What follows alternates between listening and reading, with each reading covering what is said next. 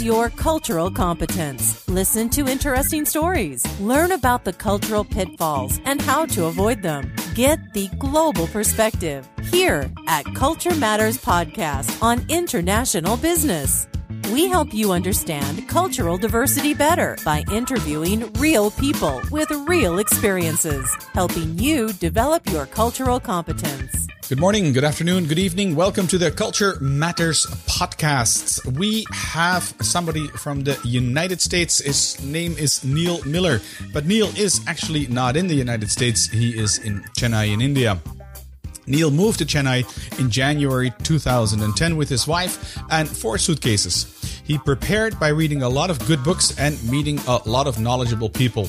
However, nothing could have prepared him for what he experienced trying to start his own business and then working with a mid-sized family-owned Indian company.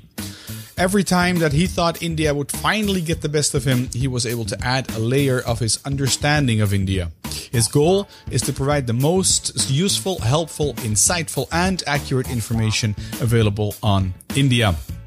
It's a very casual interview with Neil. We talk about a lot of things, a lot of his personal experience as well. And we finalize it with 3 really deep and insightful tips if you want to get more culturally competent. So make sure you do keep listening to the end of the interview. It's time for this week's guest at the Culture Matters Podcast. Here's your host, Chris Smith. Good afternoon, Neil. How are you? Doing extremely well, Chris. Thank you very much. Extremely well. I'm already interested in why you're doing extremely well. But before we get to possibly those details, tell us a little bit about yourself, Neil. Where do you come from? Where are you now? And what is your cultural frame of reference? Yeah, I'm from the U.S. I come from the state of Indiana. Mm-hmm. And I grew up pretty much there my whole life. The first 20, 25 years or so was all in that little small ecosystem. And then I moved to Chennai, India, 2010. So I've been here for a little more than 5 years now. And that's pretty much the reference. I've traveled around India, but in terms of living, it's always been here in the south in Chennai.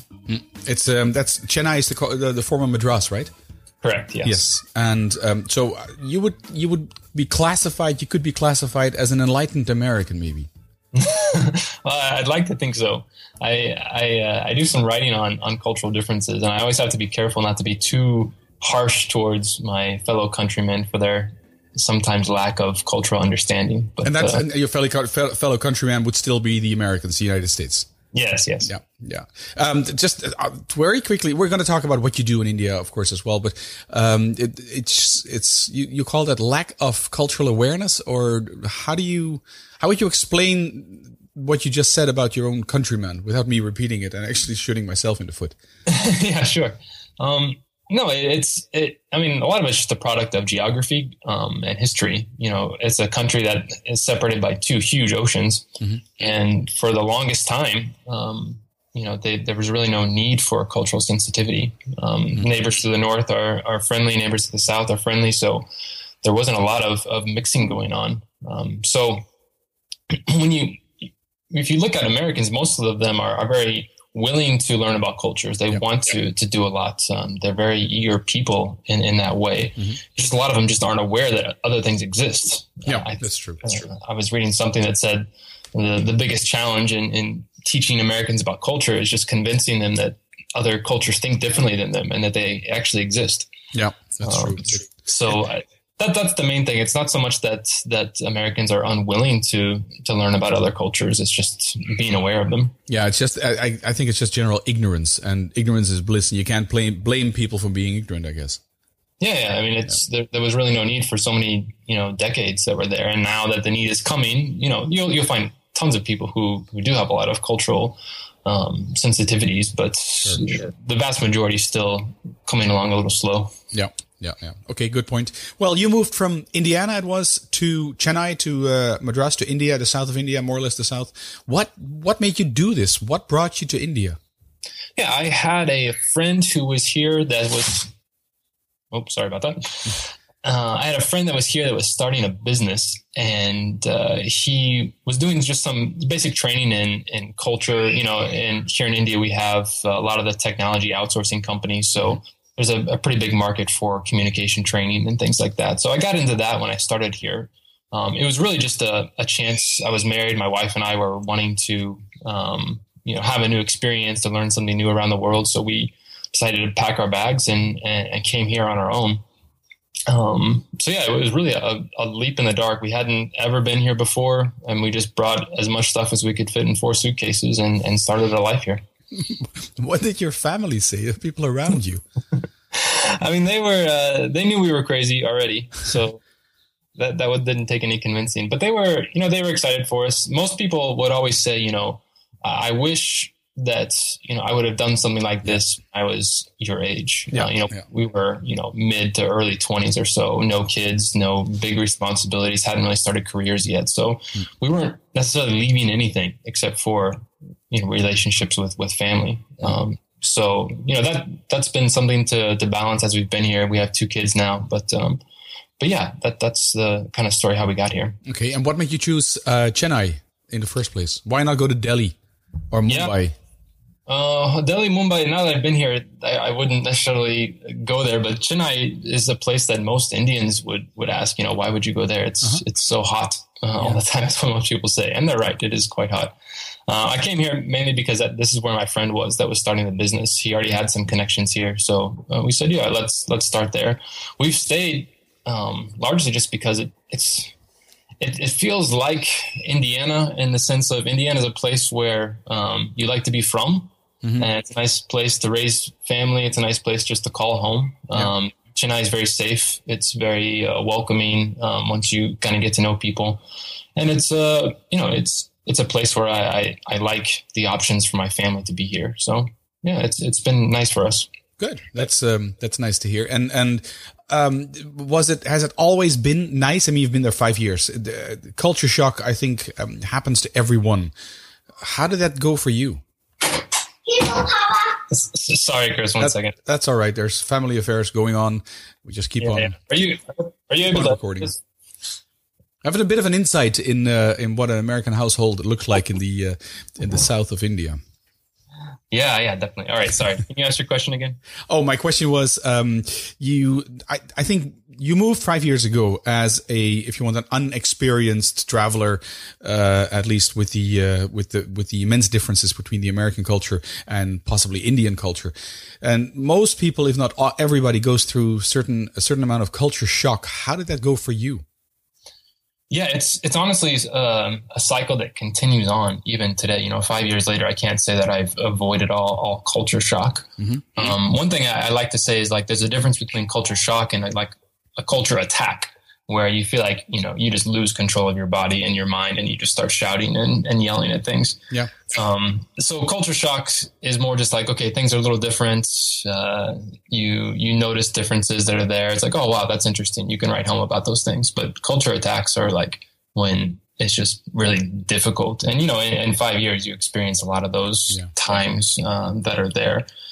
Can you tell us give us an experience, share a story with us, either with either the culture attack or the culture shock? Yeah. With the culture attacks, it's always strange to share a story about it, because as soon as you start talking about it, people are like, yeah, that's not that big of a deal. Mm-hmm. But when you add up these experiences over and over again, then it becomes very difficult. So just to give a little example, when I first got here, most of my bad experiences would happen in a mobile store room where you're trying to get service for your phone or trying to pay a bill or something like that. Mm-hmm. Because you would have, maybe got into an auto rickshaw to get there, had to, haggle for a good price and feel like you got taken advantage of. You get there and your phone's not been working the whole time, and you try to figure out how to get around all the service agreements and the contracts that are there and everything that exists. And so then you get there, and then the person behind the desk is, maybe it takes 30 minutes to 45 minutes to get there. And then they ask you, okay, what's the problem? You try to explain it, and they have no clue what you're talking about. They offer you some solution, or they think you're trying to buy a new product, because that's what they're trained to do, is to sign up new things. And to do some service is very difficult. So all these experiences added up to another. You walk out and you're yelling and you're very frustrated, or maybe you said something in the storeroom that was not so very friendly. Yeah, that you shouldn't have said. Yeah.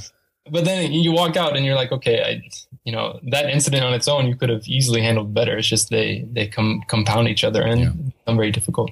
Yeah. It's the Lonely Planet actually starts its guide on India with these, I think, very appropriate words. They say that India is an assault on the senses. And I think what they mean with that is India is either very beautiful, the most beautiful places on earth you can find there. On the other hand, you can the filth and the dirt is all around. I mean, you would wonder that the holy cows walking the streets, actually they live on plastic rather than what a normal cow would eat. How has that been for you? Yeah, I mean, I think that is an apt description, an assault on the senses, and it's a never-ending assault. Like it continues to go. You don't get used to it over time. You can get used to the food, some of the smells that are there, but there's so many pungent smells. The food, the taste, they're so different than I was used to growing up in the U.S. That's you do feel overwhelmed quite often and feeling like everything's going on. And I often will talk about, these differences with some of my Indian friends here, and some of them who maybe have traveled less. Like you'll talk about something like a cow on the road, and they'll say, that doesn't really happen. It's not really there much. And even if it is, it's not a big deal. It's like, well, any livestock on the road is a big deal for us. Like we're not used to that. So for them, they've just grown up in it and they're used to it. And so seeing those things is not that big. And so for us who are coming in from the outside with no frame of reference for it, it does feel like an assault sometimes. Exactly. I mean, typically, my daughter is half Indian, and she was telling me on a trip to India recently. She said, "Well, we were driving to the airport, actually from the airport or to the airport, like in the middle of the night, because these are usually night flights to the west." Right. And she said we were met by an elephant on the road, so we just had to stand there and wait. And that doesn't happen to me every day here in this part of the world. Yeah. Was it hard for you to sort of let go of your own culture, your American culture? Because you have to adapt. You have to do something. You can't just stick to your guns and say, "Well, you have to do it my way." It doesn't work. It's the Indian way. Right. Yeah. I think it's been a bit by bit thing. At the start, it was more of just like these surface level changes that you have to make in terms of, adapting your dress a little bit different, or the way you greet people maybe is a little different. Mm-hmm. But over time, the more effective ways of adapting to the culture were much more internal things. How I looked at relationships, how I looked at family. Give us an example, Neil, please. Yeah, sure. So, for example, like arranged marriages. Oh. That is something that as an American, we are taught is like the biggest evil in the world. Yeah. Someone else making a choice for you as important as marriage, should never happen. So, I wouldn't say I held to those beliefs extremely strongly, but coming into India, it's obviously a preference that's what they call love marriages here, as opposed to an arranged marriage. Mm-hmm. So after being here for a while, then you start to pick up on these ideas of, why they would want to arrange a marriage between families, because they really see, marriage is not just individual versus individual. It's two families joining together. And they say, a family's not finding a wife for their son. They're finding a daughter-in-law for the family. Yeah. So it's this much bigger net that I guess I just wasn't aware of before. And to see those things and to start to appreciate them even, to say like, wow, this is really good that a family would take this much care and concern to find somebody that fits in with a family. And then when you realize, I look back on my own culture and say, okay, yeah, we're expecting 20 to 25-year-olds to make these decisions on our own without any family support. That seems a little foolish sometimes. Yeah, no wonder it goes wrong so often in the Western world, possibly. Yeah, that's one explanation for those types of things. So it's those types of things that you start to pick up on and to learn and to say like, wow, this is different. Why is it different? Okay, I can start to understand and appreciate those things. Yeah. Out of all these differences that you've experienced in the last 5 years being in I was going to say Madras, in Chennai, what's the biggest between your own culture or maybe the Western culture and the Indian culture? I think by far, whenever I try to explain differences to somebody, I'll pick out on certain themes or talk about different things about, the chaos or the time or different things, but I can almost always trace it back to relationships. It's it's just amazing how things function here, all based on who you know, who's in your circle, how do you get along with other people. And I guess I just never realized how individualized we are in the U.S. Until I came here and saw just how everything is based on the people that are close to you and the people that you know, and whose visiting card you have in your pockets, what name you can drop in certain situations. Everything's based on that. So how to build that, how to grow with that has been a huge learning curve for me in the last 5 years. And do you find it simple or easy or difficult to sort of get into these circles and be, at least to some extent, part of these people, of these people's life circle? I mean, yeah, definitely. It's really not that difficult once you, commit to being a responsible foreigner, I guess. You're not there to criticize things. You're not there to exploit things. Once people see that you're genuine, that's good. And also you innately have something to offer. They want you in their circle because you seem friendly and because, maybe one day they'll be able to call on you for a service.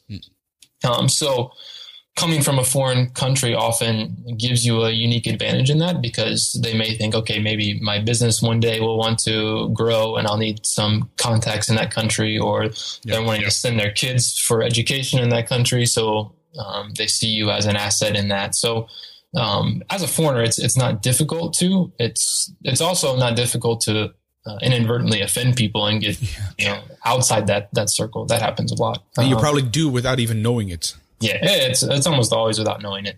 Yeah. Do you ever get do you ever had the feedback that you offended people without knowing it, and you were like very surprised that they took this the way they took this because you did not intend it like that?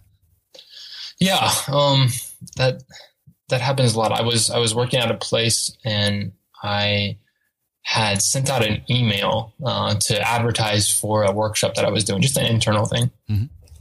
And I had used a lot of my American humor, which that should have been one of the first things I learned, was to be careful about those types of things. When I talk about that, I'm talking about a lot of sarcasm or a lot of satire or just different wordplay that I find funny, but other people don't. Yeah.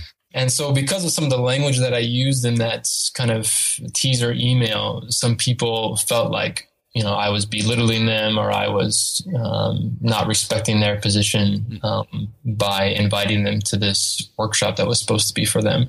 I had no idea. I was just trying to be funny and make it a lighthearted thing. But certain people felt like it was inappropriate and got offended by that. So that was one of my first tastes into that. And then you learned, right? No, not really. Oh, okay. Took some time to get that under your belt. Yeah. You learn one thing and then you realize that it takes a while to realize how it applies to so many other things. So yeah, it takes time. Yeah, I guess it does. You talked about an email, a promotion for something for work. What is it that you do? What's daily life? What's your business, Neil? Yeah. So right now my business is what's called content marketing. I work with Indian companies to help them develop strategies for how to use things like blogs, podcasts, newsletters, those types of things for their own marketing purposes. So I work with them, sit down and make a strategy for them, and then work with freelance writers and other creatives here in India to help promote that. And then I also have some US clients I work with too. Is there a market? Excuse me asking, but I think you're direct as so possibly I can be direct as well. Given so many of the IT consultancy firms in India, typically where you are, I guess, is there a market for that? Oh yeah, I mean, a lot of times people don't know how to reach the audience they want to reach. Mm-hmm. So, like you said, I do work with some tech companies, and a lot of them are focused on the Indian market, and some of them are focused on foreign markets. Mm-hmm. And so for them to find the right channels to, especially in the foreign ways, to reach the people that they really want to reach, to put something in front of us, a CIO that's out there that he would want to read, or he would want to see, or that she would want to engage with. Like, that's a challenge to figure that out. So it's nice to be able to work with them to think up creative ways to do that and to get it done by people that they trust and know. Okay. All right. Sounds good. And excuse me, on your website, you actually mentioned that or on your LinkedIn profile, that you've developed some great strategies for how to leverage new media and globalization. Can you sort of talk about that a little bit? Yeah, and that's really just an extension of kind of what I was saying before, that these new media formats that are actually quite old. So you talk about, we're doing a podcast right now. We have a nice name for it, but it's really a radio show from years gone by. To be able to redo that and to say, okay, this is how I want to create a conversation around some topic that people would find interesting, and to leverage talent from all around the world to get that done, whether that be getting uploaded in one location or edited in another location, or somebody else designs the idea to be talking over a technology and recording it. Like, all those things are just fascinating opportunities we have now that weren't available before. And is this more technical based, like technology, like how you do this? Like, how do you publish a podcast? Yeah, I mean, not from a technical side, so to speak, but more why you do it and how you get it into the right hands of the right people, and how that's going to promote your business. Okay. And then you mentioned a podcast. You are a podcaster as well. What is it that you do? What is your podcast about? Yeah, mine's about, it's called Working with India, where I interview people who have, at least 3 or more years experience working here, living here, something like that. So, some of them come from big multinationals, that are there, that are here for a few year assignments. And so they have one story. Other people are more like the self-made expat who has come here on their own, that wants to try something different. And then I've interviewed a few people who are, Indians who are living abroad and are moved back and working with India. So there's all sorts of unique stories that are there. And it's always fun to hear from people about how they came to start working with India. Okay. What's the interesting one that stuck with you the most? I think, one of the most interesting ones is, a guy who was born in India, into a family business, which is another one of like my pet projects that I like to look at, about family businesses, how they work, how they run. But then he decided to kind of break off from that, and he's over in California now, I think. And he's Indian originally. Yeah, definitely. And he's there. He kind of has his own business doing some communication training, but he still has such strong roots in India and with his family, that he just has had a nice insights about what that means, and what that what it looks like to kind of always be a part of that family system. He talked about, no matter how many contacts he would make or how well he would do, he's always going to be his father's son. And so to the other clients that are there that his company's working with, he's never going to be really seen as a senior person by those people. Maybe by their children or by somebody else later on, he will be. But that's just part of life for him. Okay. Sounds good. There's, I've worked with a lot of Indians in the past, and still they're passing by when I do workshops and consulting and all. And of course, to the Western world, if you want, India is a very interesting place to look at when it comes to outsourcing stuff. Typically, when it's technological stuff, as you would know, but it doesn't. I'm not saying it's impossible, but I haven't seen any company. I think I'm just trying to think real hard. I've heard of any company where this whole process of outsourcing to India went really smooth. And it's not because of the Indians. It is just because of the cultural differences. What is the biggest challenge, Neil, that Westerns face when they're doing business with India? I mean, there's so many different challenges that are there. Okay, give us a couple then, maybe 3 or 500. Yeah, sure. I mean, part of it is, I'll just take one, things are chaotic here. And what do you mean? The traffic, that's not what you mean. No, just work life, how things work inside an Indian office, is not typically highly structured and organized. It's a lot of fighting fires. It's a lot of just kind of dealing with whatever comes immediately. And this is a generality, that's not the case for every company that's there. But in general, things are just kind of done as they come. And so if somebody's giving a proposal, they're going to put their best foot forward and try to say something about, okay, it's going to be done in this amount of time. And this is going to be the structure of it and different things. And it's just difficult for them to follow up on that and to meet those demands sometimes, because they've pitched themselves at such a level or so high or on such a tight deadline that it's, only if things go perfectly, then yes, that's possible for it to happen. But it never does. Yeah, things always happen, and so it's difficult for it just doesn't come natural to most Indian companies to plan for those kind of contingencies. The general thought is, if you want me to give you a date, I'm going to give you the best possible date. I'm not going to give a date that I know 100% I can meet. So that's one thing that affects things. Time, like we talked about, is something that is just thought of differently. Yeah, it seems to be more circular rather than linear, as it is here. Yeah, I like to think about time here as it's more of I call it a currency of relationships almost. That time is not necessarily meant to measure processes, but to measure how much work I've put in for you. And so if I've put in so many hours for you, then I've fulfilled my obligation. Whether or not I got it to you at the exact time I said I was going to or not is not as relevant as how committed I am to it. And also in terms of just building relationships with people, it's very difficult to build a relationship with someone over email in India. Yeah. You have to spend time together. You have to sit, drink chai to sit and to talk through these things. And chai would be the tea. Yeah, definitely. As these guys run through trains and they're calling chai with their hot cans of they're almost jerry cans of hot tea. Right. Is that something you do? Take internal trains within the country? Yeah. I mean, you have to. If you're here and you don't take a train, it's really sad. Sad or mad? No, sad. You need to do it. It's fun. Just to see how the majority of the country travels. Yeah. Some of the trains do take a long time to get to where you want to go, but if they travel, if they go at all, and if they run at all. No, it's actually really, really well run from my experience. I don't travel regularly, but for a while I did travel about once in 2 weeks from here to Bangalore and back, which is a nice distance. It's about 5 hours by a fast train and 8 hours by a slow train. And how fast is a fast train nowadays in India? I don't know the speeds they go. I just know the hours that it takes. Okay, what's the distance then? What distance do you travel in 5 hours with a fast train?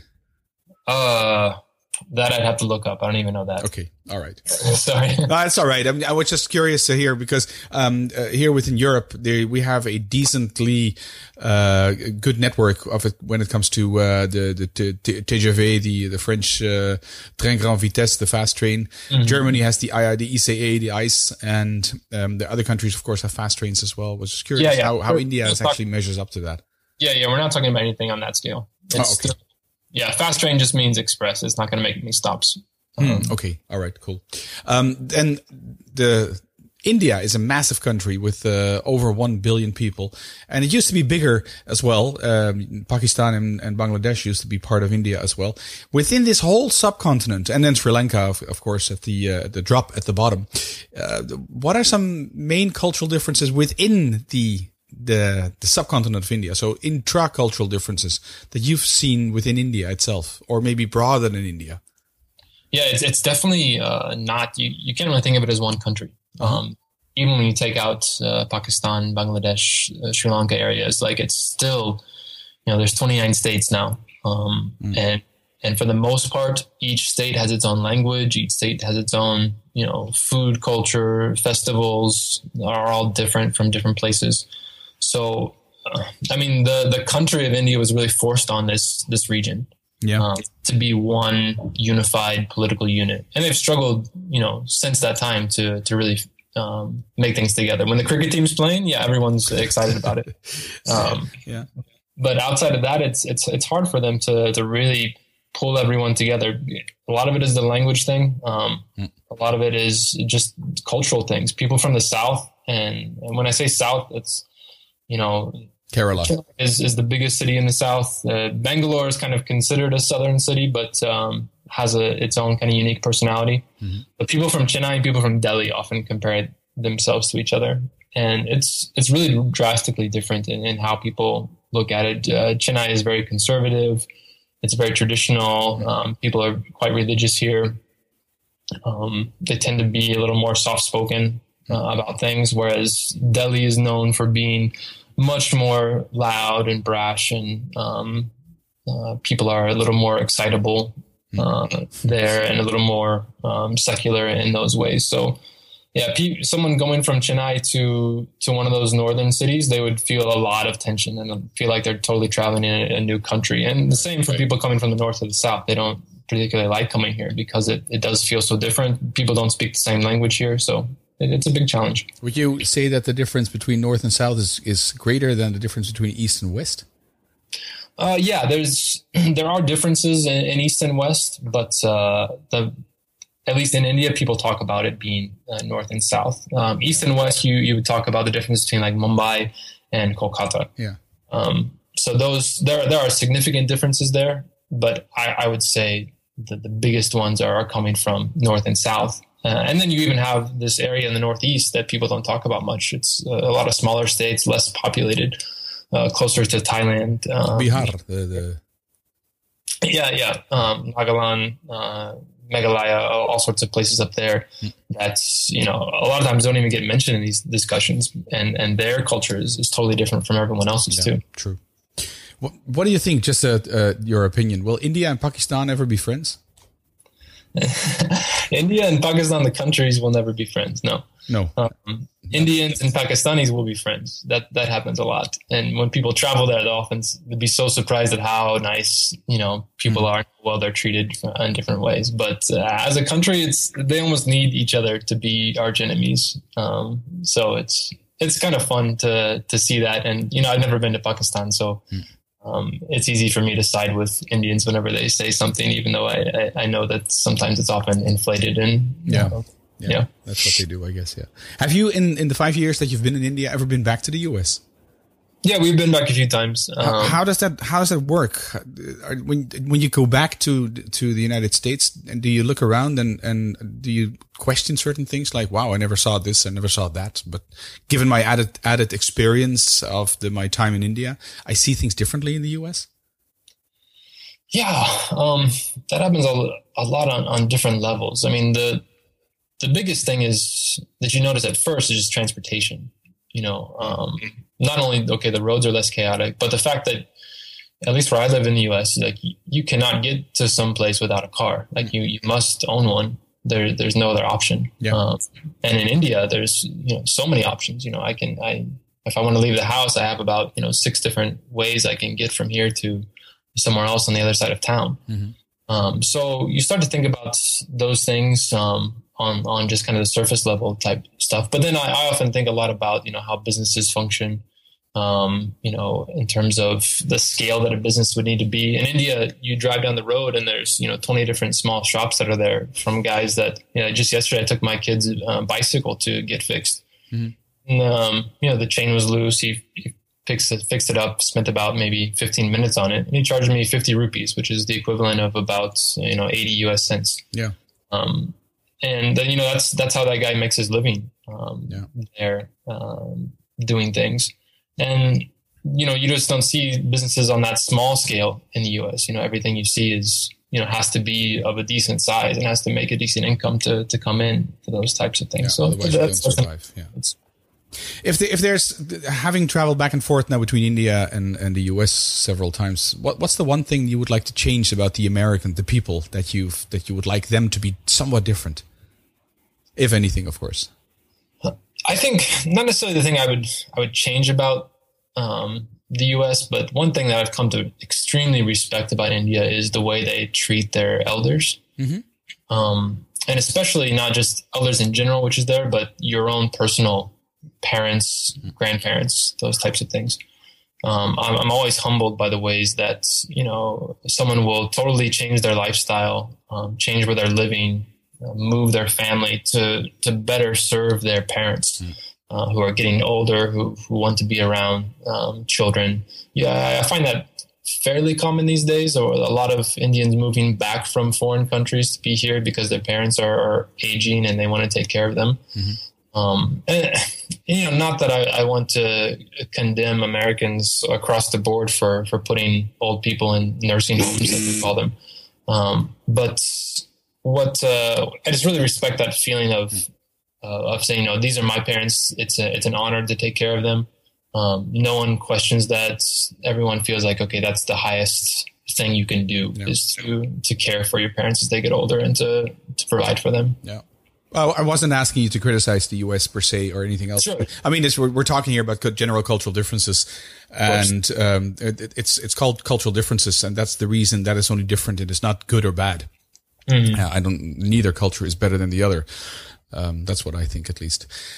Neil, we've been chatting really casually here on for a little over 30 minutes now. I'm going to sort of wrap it up with 2 questions left, and one is usually the most difficult one, and that is: can you give us 3 tips that you've out of your own bag, if you want, to become more culturally competent? Okay, 3 tips. You knew this was coming. Yeah, I know. So I think the first one is one that I've come to really appreciate a lot, is that, asking the question, why does somebody do something?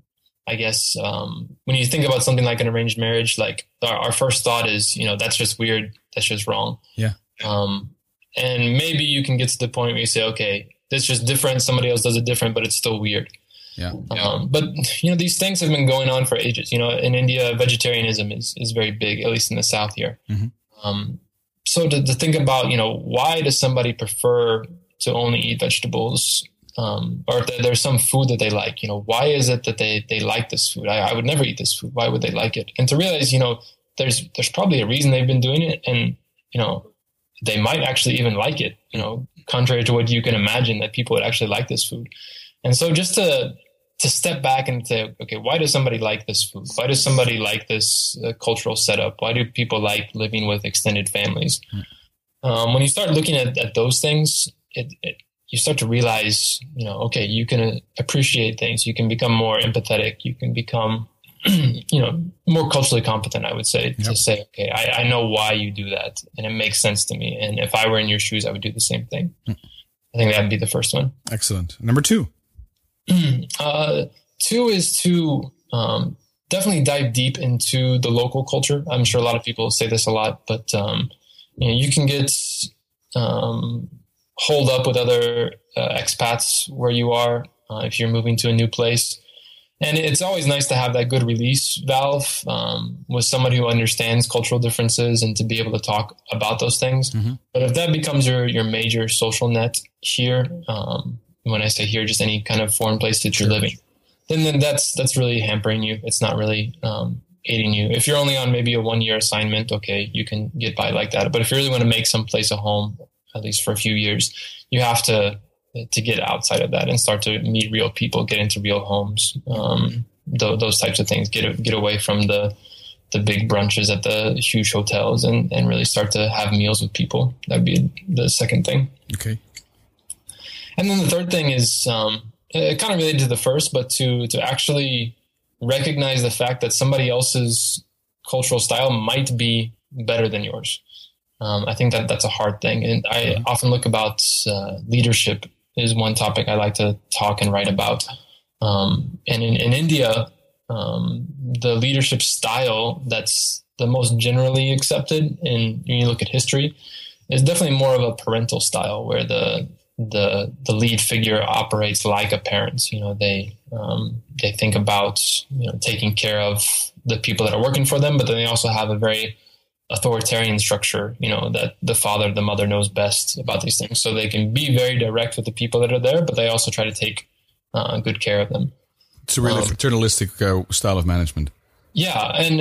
But the thing is that a lot of people hear paternalistic and they think authoritarian and think, okay, that's bad. We shouldn't do that. We should do whatever we can to get away from that. Yeah. But to recognize, in a lot of settings, that is maybe the best choice you can make to lead in that style. Not that everyone needs to do that all the time, but in certain situations that really does work best. And so just to be humble enough to say, okay, if somebody does it differently than me, there's a chance that in their situation, it's more likely to be better in those things. So just be willing to do that, to try it out, to adapt it. It might not work for you, but just to be willing. Yeah. Okay. Sounds really good. Some really detailed and in-depth tips. Thanks for that, Neil. If people want to get in touch with you, how can they do that? Yeah, I think my website where I write about India is probably the best place. It's learningindia.in. So that's where I have most of my blog articles, where I host my podcast and different things. And then my business that I run here about content marketing is called madrasmediamarketing.com. So you can find me in both those places. madrasmediamarketing.com. All right, got it all noted down. Thank you so much. All these links will be, these couple of links will be in the show notes, of course, and you can find those on culturematters.com. Neil, thank you very much for taking the time to spend a close to 40 minutes with us, and I hope everybody appreciated the interview. I'm sure they will. I certainly did. Thanks for sharing this, and I'm pretty sure we'll talk to each other in the future. Great. Thank you so much. Okay, bye. Bye. Thanks again, Neil, for spending time with us on the Culture Matters podcast, and also for your 3 insightful tips. What you could do to help me out if you like this podcast is go to iTunes and leave a review and a rating there. Of course, make it an honest review and rating, and the higher, the better. That should not be a surprise. In iTunes, just find the Culture Matters, or put something like Chris Smith or Cultural Differences in the search field, and you'll be able to find that podcast.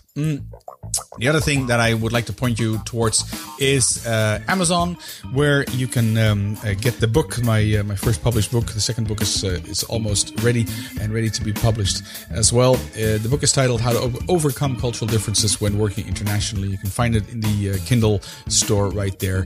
The direct link would be culturematters.com/ebook. It will get you there straight away. Okay, that's it for this episode of the Culture Matters podcast. I'll be back in 2 weeks' time. Talk to you soon. Bye. That's it for this episode. The Culture Matters podcast, helping you understand cultural diversity better by interviewing real people with real experiences.